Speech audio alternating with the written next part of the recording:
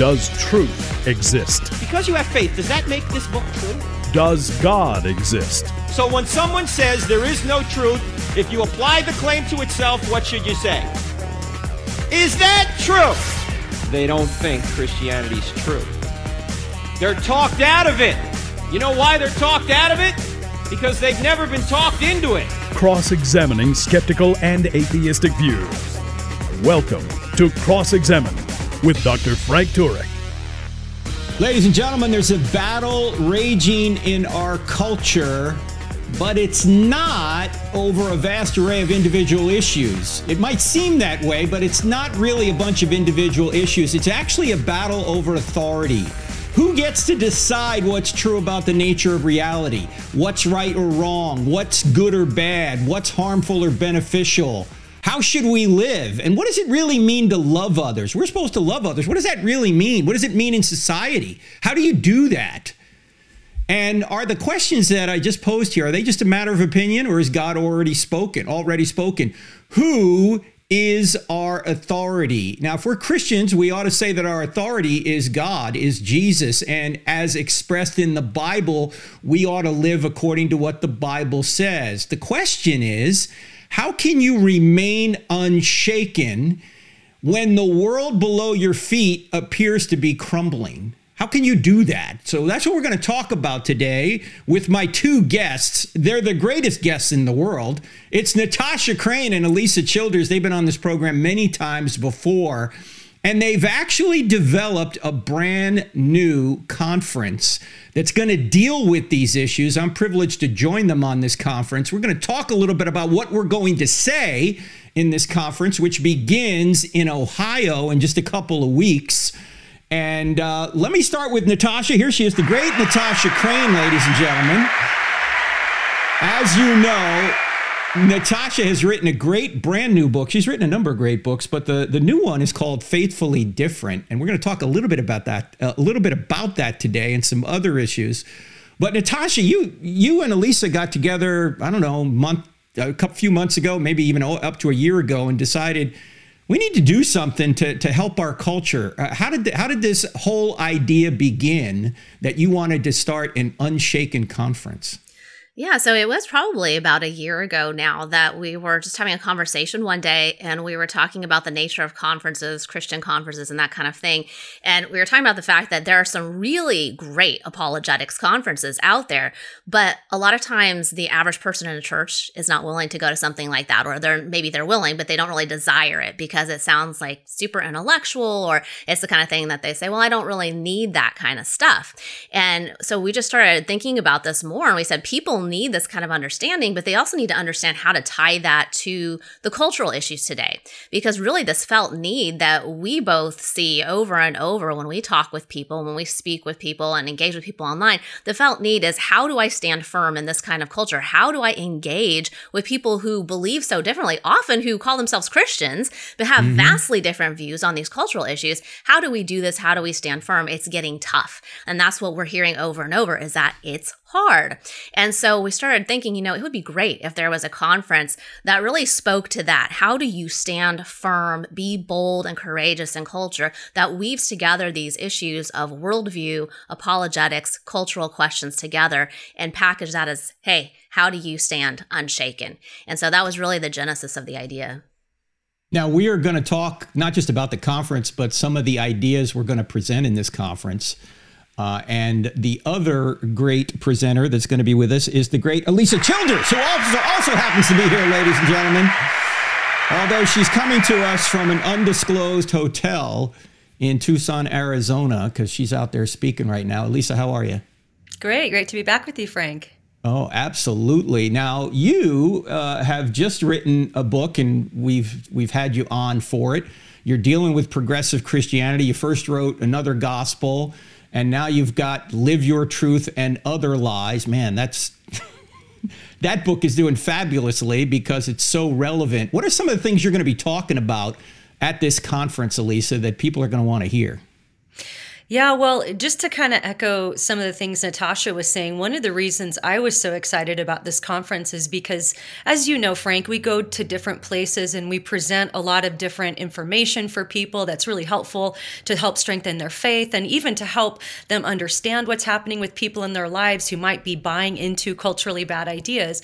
But one of the number one questions I always get is people will say, well, how do I talk to the people in my lives who are being swept up into all of these things? How do I relate with them? How do I lead them to Christ?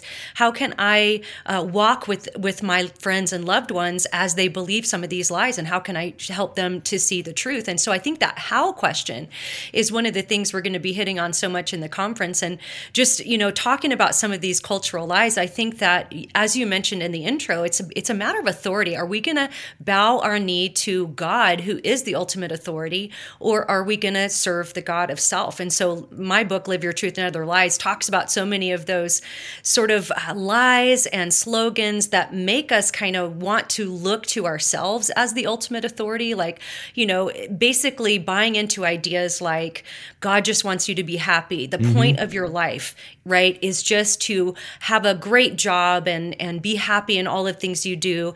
And I think that even as Christian parents, sometimes even we buy into that with our kids. It's like we want our kids to be happy.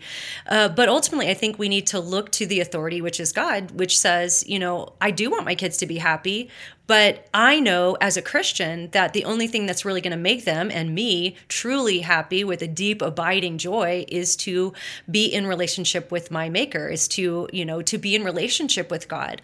And we have to start with knowing that we are actually by nature separated from God. We're sinners, right? So there's a reconciliation that needs to happen. But I think our culture has just largely abandoned that idea in favor of the God of self. Just serve your own desires, serve your own wants and needs, try to be happy. And that's the point of life. So we're going to be kind of addressing some of those things. Let's talk about that a little bit, Natasha, because in your book, Faithfully Different, you talk about 4 fundamental beliefs that the secular mind believes. And this is critical, ladies and gentlemen, to get your mind around this, because I think you nail it in this book, Natasha. And in fact, happiness is one of them. Can you briefly go through those 4 again? This will help us understand the secular mind.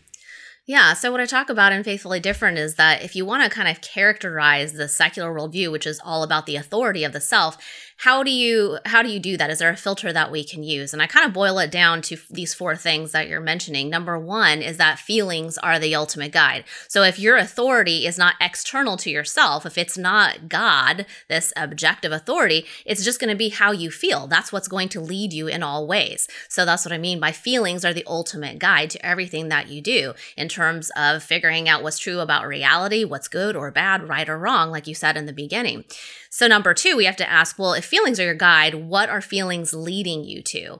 And happiness. Happiness is the goal. Like Alisa's saying, that is everything in our culture that people will say, well, as long as they're happy, as long as they are happy, then who cares really how they get there, as long as it's still morally okay according to culture. So feelings are your guide. Feelings are leading you to happiness, however that might be subjectively defined. And then judging is the sin. So if feelings are my guide and I'm leading myself toward my subjective definition of happiness, you better not ever come along and tell me, as if you're some kind of external authority to me, that you're wrong. You can't say that in this secular worldview. Judging is considered to be the ultimate sin. By the way, a lot of Christians pick up on that too and incorporate that belief in our own worldview. And they say, hey, I'm not going to judge. I'm not judging. But we're told to judge in the Bible, just to judge with right judgment, not to do so hypocritically or self-righteously. And then the final tenet is God is the ultimate guess.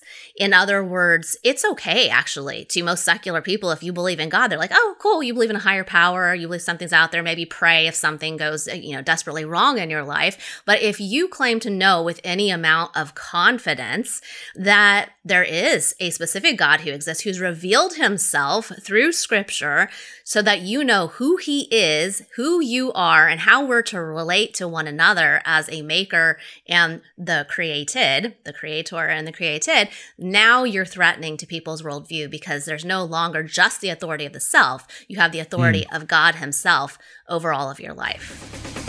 And this is what this entire conference is going to make very clear to people. Who is their authority? Are they their own authority, or is there an authority beyond them? And we're going to talk about some of the issues we'll discuss there, including justice and social justice and deconstruction, right after the break. You're listening to I Don't Have Enough Faith to Be an Atheist with me, Frank Turek, my guest, Natasha Crain, Alisa Childers, back in 2.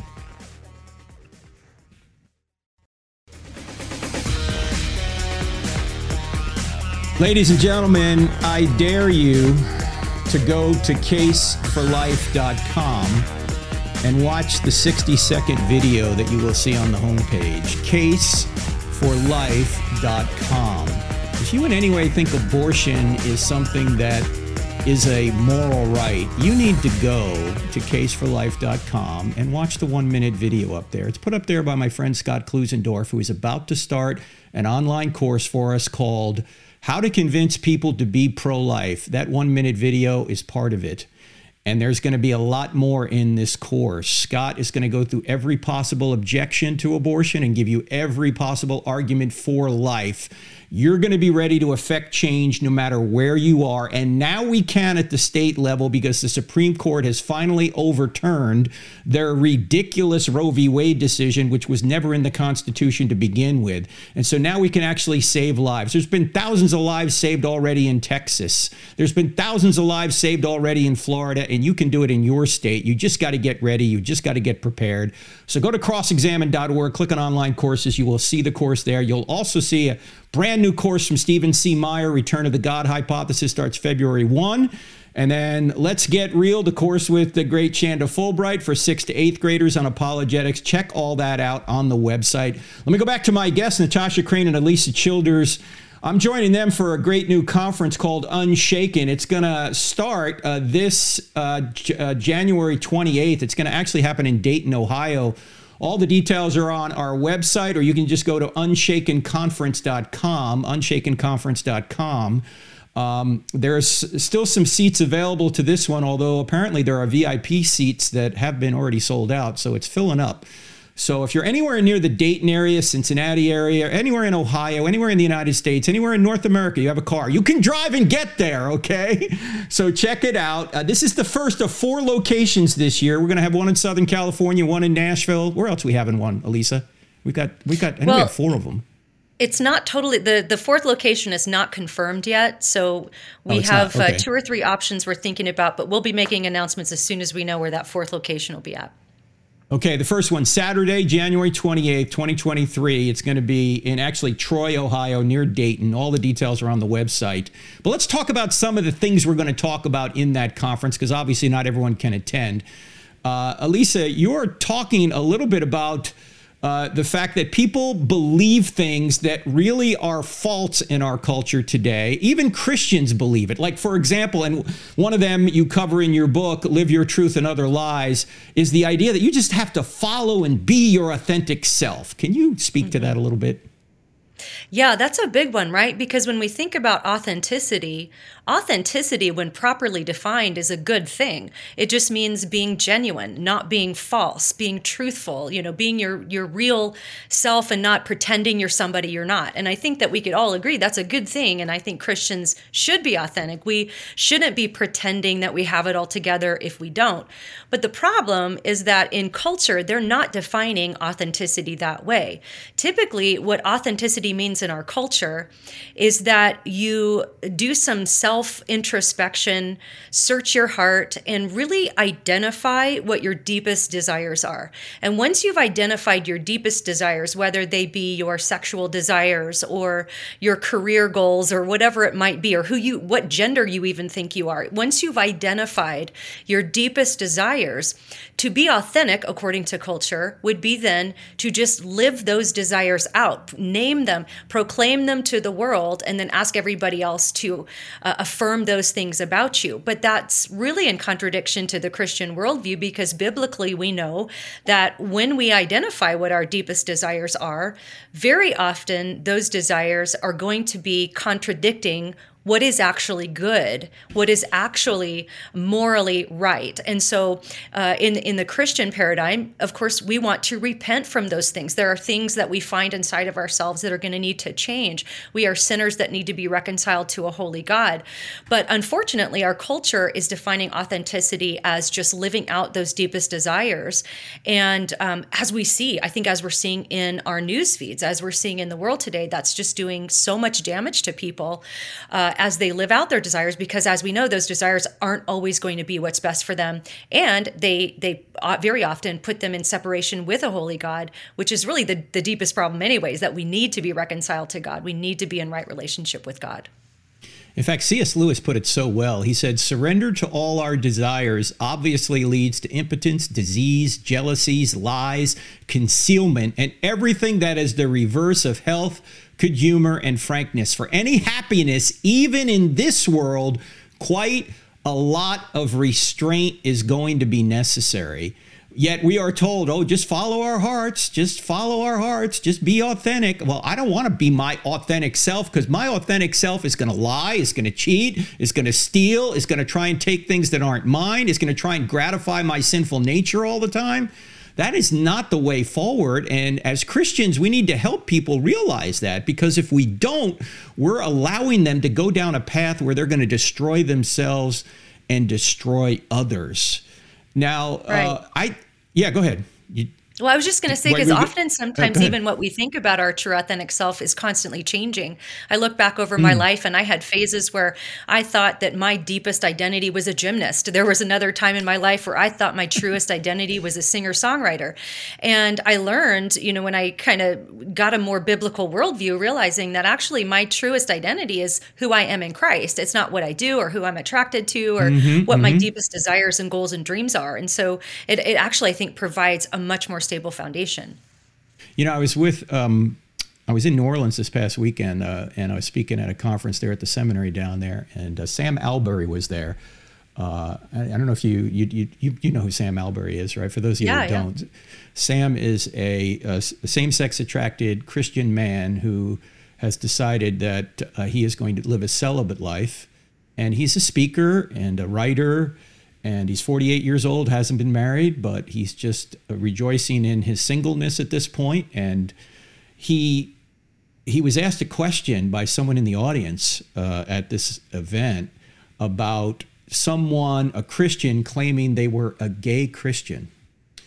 And of course, Sam said, I would want to ask for clarification as to what do you mean by you're a gay Christian? What does that mean? Does that mean you have the feelings and you're acting on them, or you have the feelings and you don't, or you did consider yourself that way and now you're not? What do you mean? But then he went on to say this, and I thought it was very insightful. He said, never base your identity on any aspect of your sinful nature, which I think that's spot on. We don't base our identity on our sinful nature. We base our identity on the sinless Christ who came to give us our identity. We don't achieve our identity, we simply receive our identity. And if we receive it, there's no pressure on us. We just take it. If we have to achieve it, then all the pressure's on us. Wow, we've got to achieve all this, and what happens if we can't do it? What happens if our feelings change, as you just mentioned, Alisa? And Natasha, your 4 points about what the secular mind believes, that faithfulness is the ultimate, or that feelings are the ultimate faithfulness. I wish it was faithfulness. Feelings are the ultimate kind, and happiness is the ultimate goal, and judgment's the ultimate sin, and God is the ultimate guess. How does this idea that happiness and feelings are our standard, how does this lead us astray as Christians? Well, a lot like Alisa said, I think that when you actually take these things to their logical conclusions and you point out the basic things that, yes, these things can change on a day-to-day basis in terms of what we think our identity is. And, if you are created, then that's going to have some implications because the creator has the ability and the authority to say who you are. Those things make sense, logically speaking. And yet, it takes saying it out loud and kind of like working through these things for people to think about it. So a lot of times when people ask, well, how do you engage better in culture on this? I think the first step is helping them see how the logic plays out on these kinds of questions. What's interesting to me about secular culture, a lot of times people say, oh, that just means godlessness. Well, okay, maybe in a sense it does, because people are living as though there is no God. But 90% of the population, according to the best research that we have, 90% of the population still believes that God exists. Some form of a God or a superpower, a supernatural being or a higher power exists. So if 90% of people actually believe that there's this creator type of being out there, it's shocking that so many people completely ignore the natural kind of logical implication that that means you were created in some way, shape, or form. Well, what would that mean? That means that your identity is who that creator made you to be. But few people are stopping to actually draw those connections. So I think in terms of having conversations with people, I think it's very helpful to do that, kind of understand, well, what do you believe in terms of the existence of God and what he's done and what that means for your status as a created being. Yeah, you mentioned that, you both mentioned that our feelings and our hearts sometimes change. I'm reminded of what actually Bill Maher said, who is no conservative, as you know. He said, when I was a kid, I wanted to be a pirate. Thank God no one took me seriously and took me for peg leg and eye removal surgery. Right? I mean, that's basically the craziness. And he said, if kids knew what they wanted to be when they were 8, the world would be filled with cowboys and princesses. But it's not.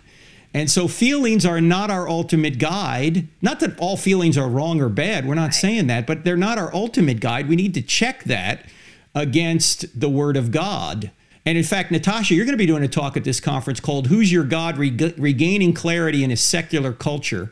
You're going to go through those 4 things we just mentioned. What else are you going to say in that talk that might be helpful to people right now?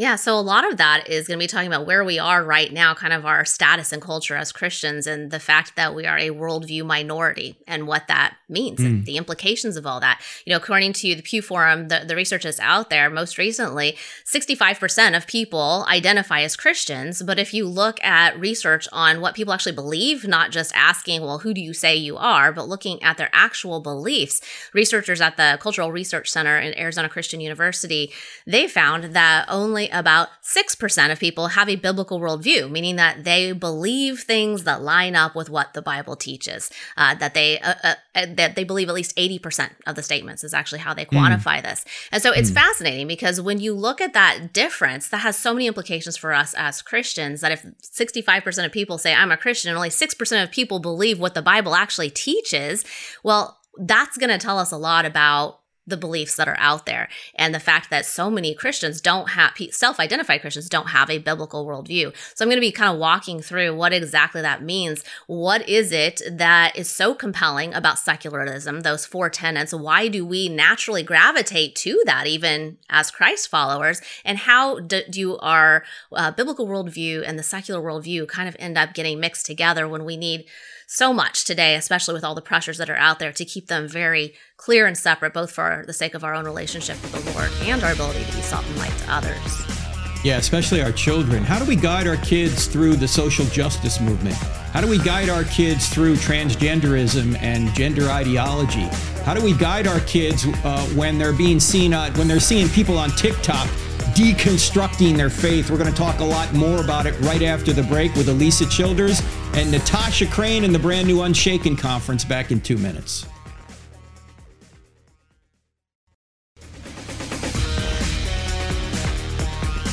If you're low on the FM dial looking for National Public Radio, go no further. We're actually going to tell you the truth here. That's our intent anyway. You're never going to hear this on NPR.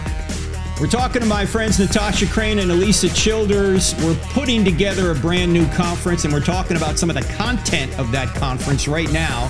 The conference is called Unshaken Conference. How can you remain standing when the ground beneath you is crumbling? How can you remain unshaken in a world that hates you and hates Christians and hates your position?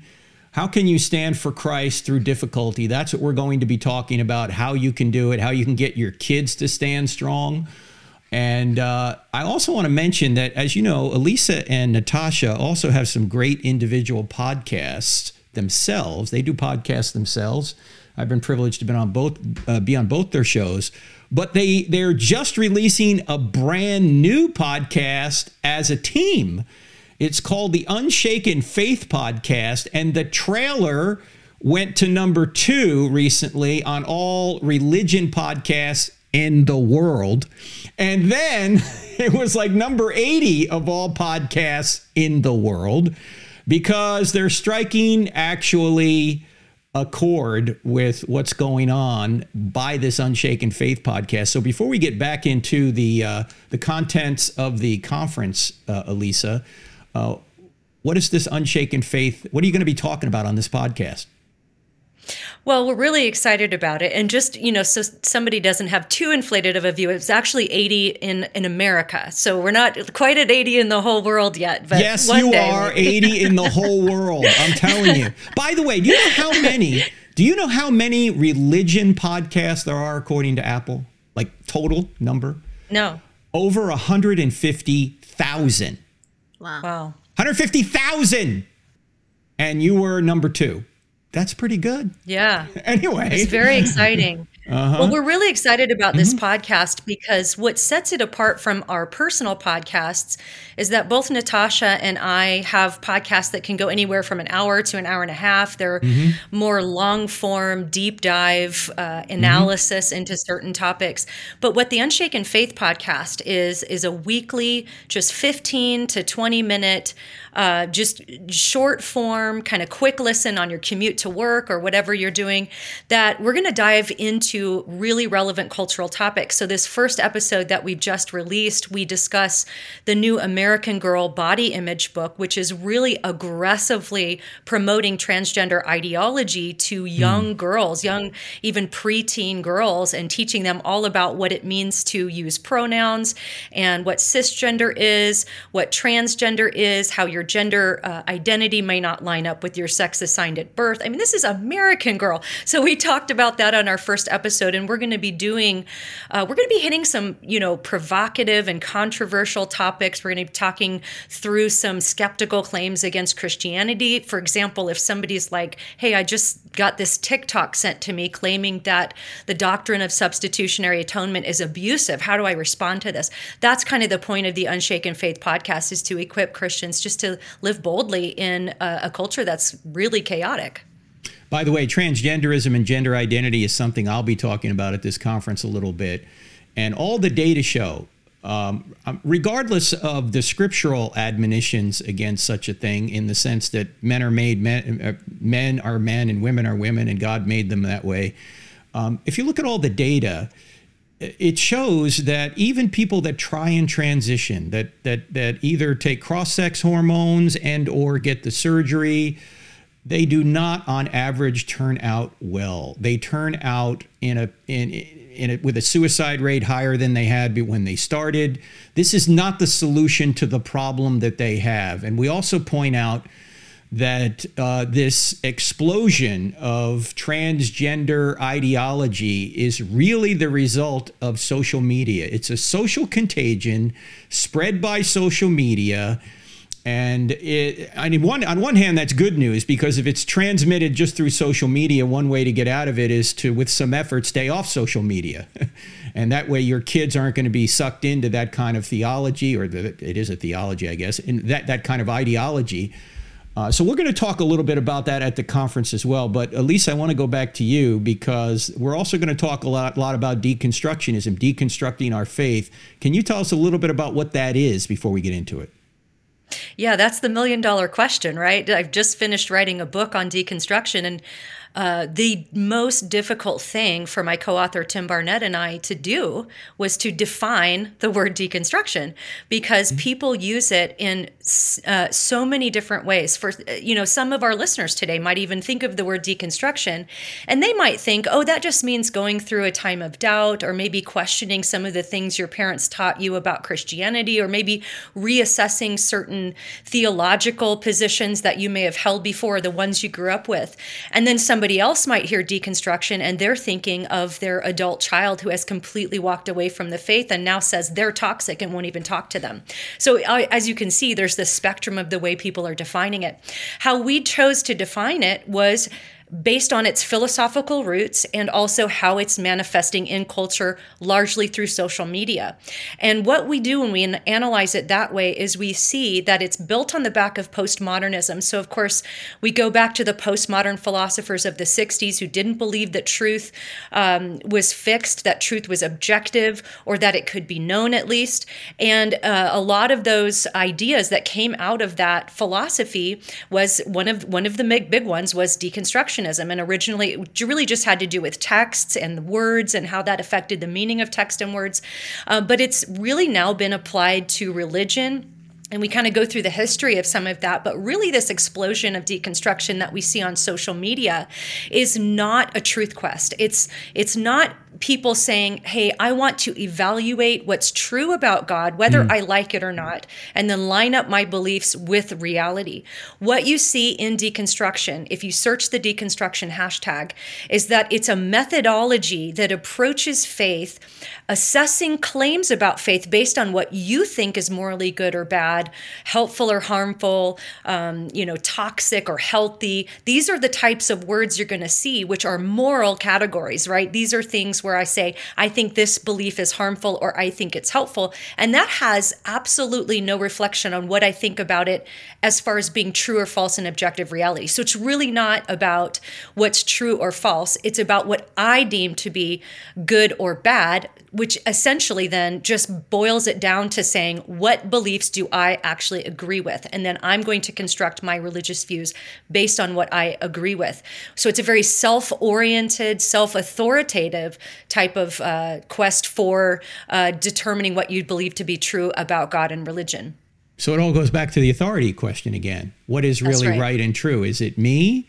Or is it something outside of myself? And I think people don't realize, and I think you may cover this, Alisa, at the conference, is the idea that when you deconstruct from one set of beliefs, you are reconstructing another set of beliefs, even if you don't really explicitly know that, right? Yeah. You're going from a position of saying, well, everything or most of what I read in the Bible must be wrong, including all the moral precepts. So now I've got these new moral precepts that I've now reconstructed, and that's what I think is true, without evidence, by the way. Right.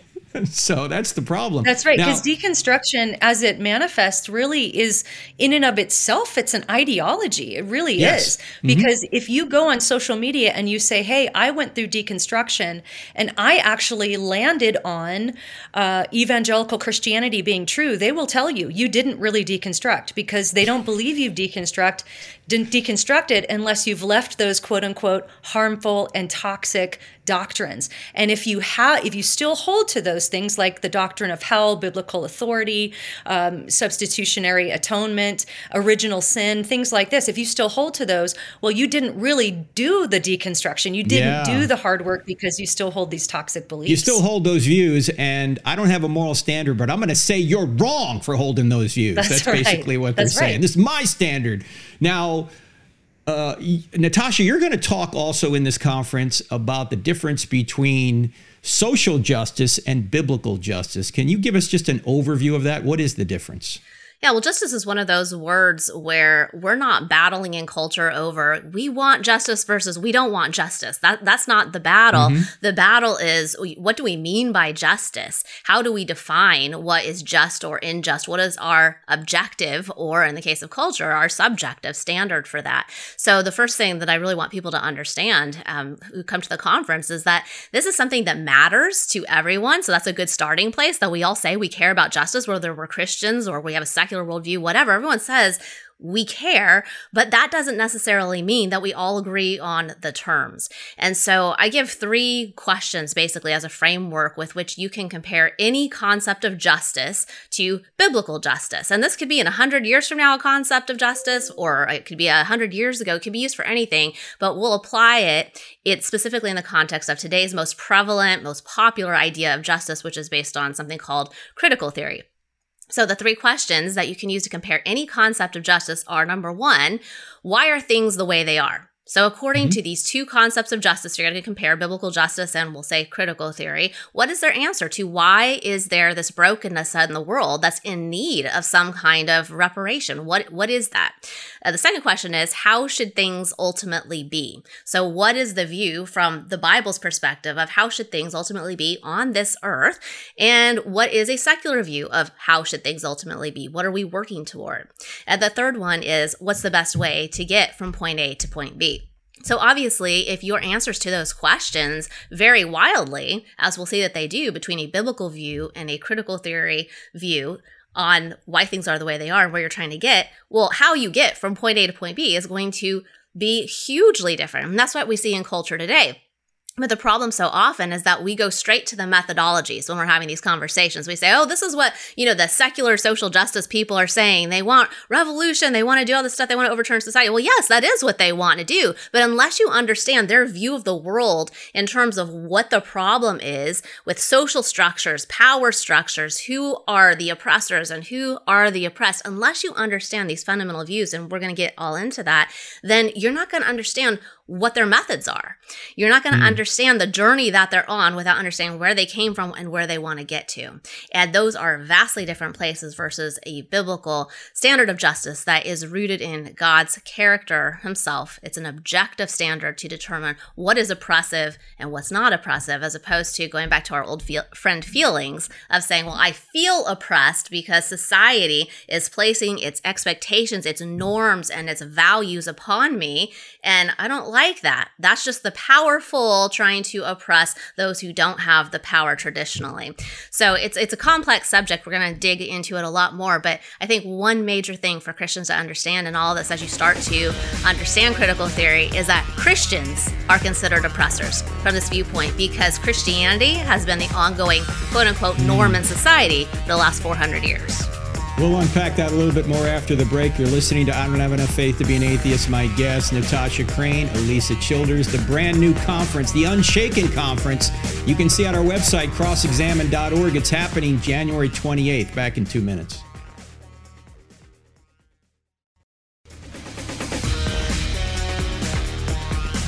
Are you ready to stand, to be unshakable? We're talking about that today with my guests, Alisa Childers and Natasha Crain. They're joining me. Actually, I'm joining them on a conference 4 times this year. We're going to start in Troy, Ohio, near Dayton, Ohio, this couple Saturdays from now, January 28th. All the details are on our website, crossexamine.org. You can also go to unshakenconference.com. We're talking about some of the content of what we're going to be presenting there. We want to help you be unshaken, help your kids be unshaken.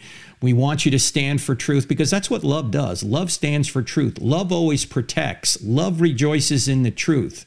That's what we're supposed to do. Now, just before the break, Natasha, you were talking about how in critical theory that Christians, along with a number of other people, are considered oppressors. Why are Christians considered oppressors according to critical theory?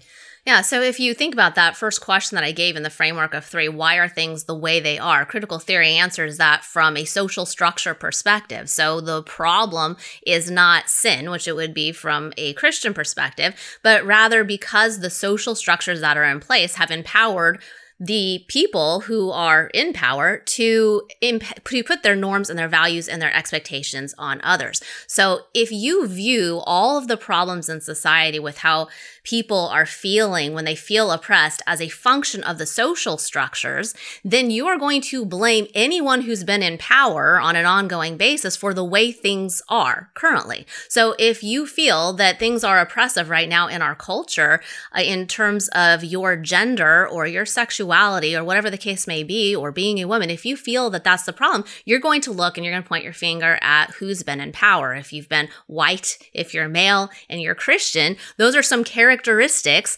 that people look at today and say, you're the oppressor category. So people have this hatred for Christians as oppressors simply because Christianity is seen as being part of that power structure that has enabled people to feel oppressed today.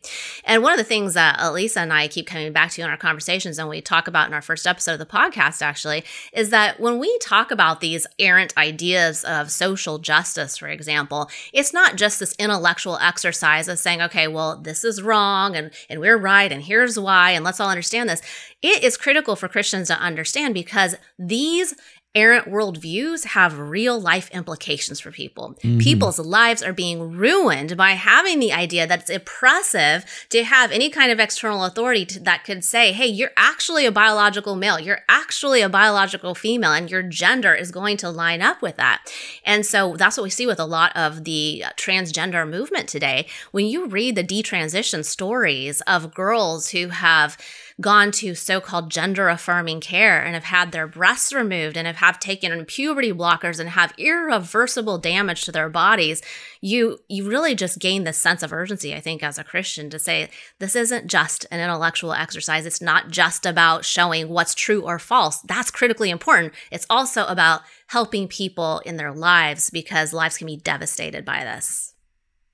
Yeah, in fact, I just want to read a quick account of a woman who tried to become a man. She goes now by the name of Scott Nugent, and she writes this.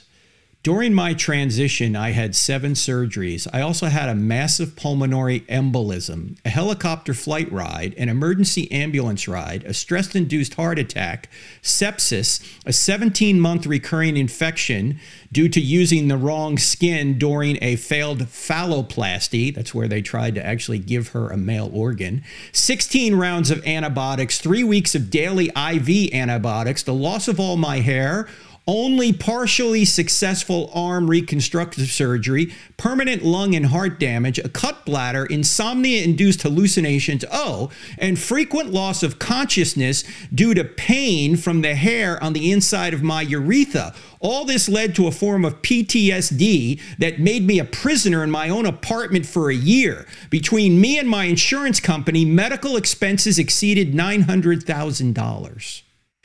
And this person went on to write an article which said this: I underwent gender transition surgery. Here's what the media doesn't tell you. And you're not going to see this on TikTok, young people. You're never going to hear this kind of thing. This is the horror of what it actually is. And if we Christians truly love one another, we will speak the truth on this out of love for them to try and prevent people from going down this road. Now, Alisa, you've also been following this issue quite a bit, and you've written about it in a new book coming out. Do you want to tell us a little bit about your perspective on this? Well, I just think it is so important, especially right now, for Christians to really speak out on this issue, because it's possible both at the same time to have genuine compassion on a very real person who might have gender dysphoria. We have so much compassion on that, and we pray for people's healing and all of that stuff.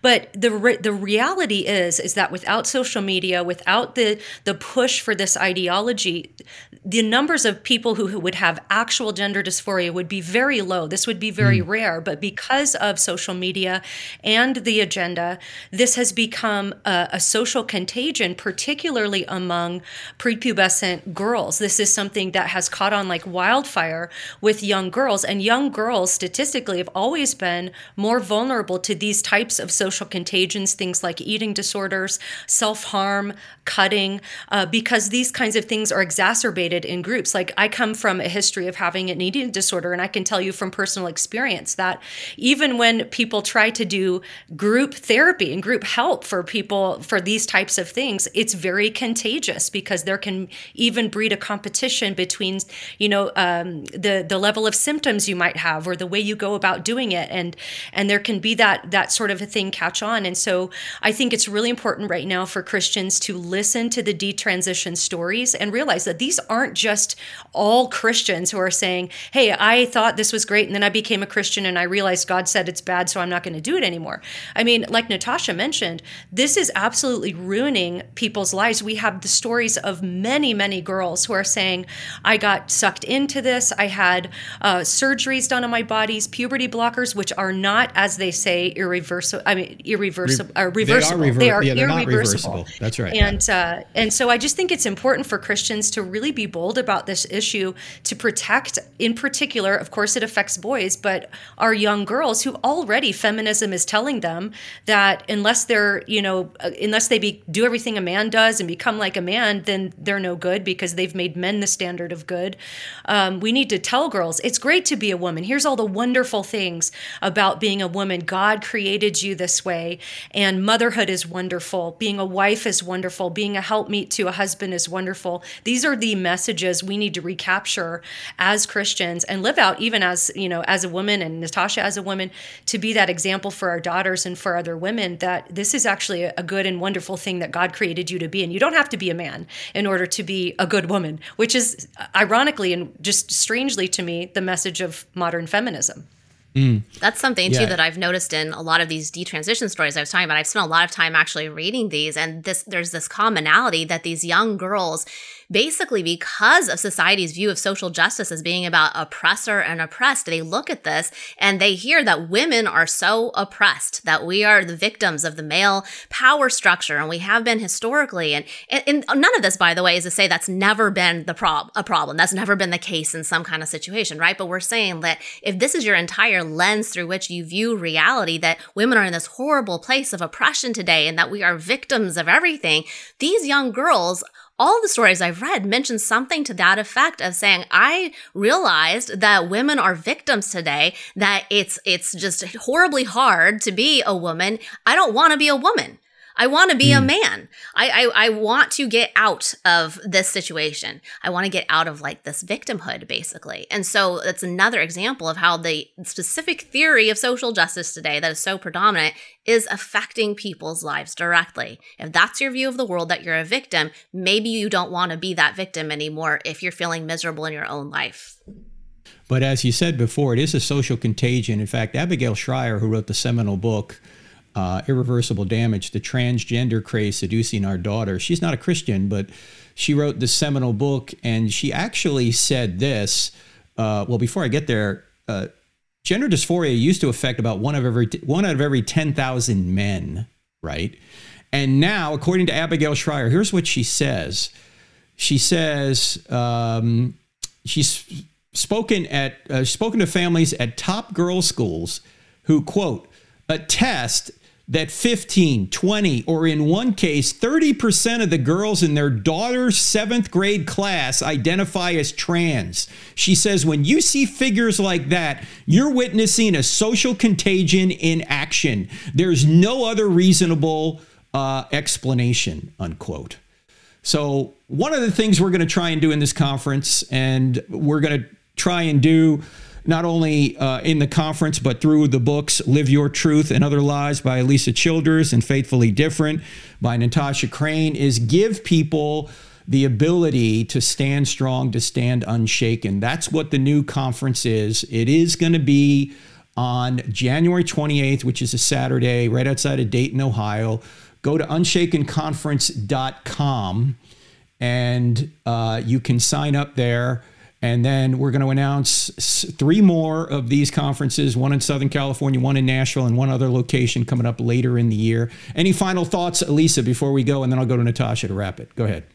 Well, just one final thought on that intersection of transgender ideology and critical theory. I think another reason we're seeing such a burst in this is if you think about, if you're white, you're being told that you're the oppressor. If you're Christian, you're being told you're the oppressor. So if you deconstruct out of all of that and then identify under the LGBTQ umbrella, then you get to no longer be a part of that oppressor category, and you get to be in the oppressed category, which really is the virtuous category. And I think that's one of the other things that's so tempting to our young people today as well. We've got to make that crystal clear. Natasha, any last thoughts? 30 seconds. I was just going to say, there's nothing in this conference we're going to do that is going to give you an easy way to do all of this. It's not easy. Culture is hard. It's difficult to be a Christian. We were told it was going to be difficult to be a Christian, that the culture will hate you. So we just need to understand how to be bold and be encouraged and be together. And that's what we hope to accomplish.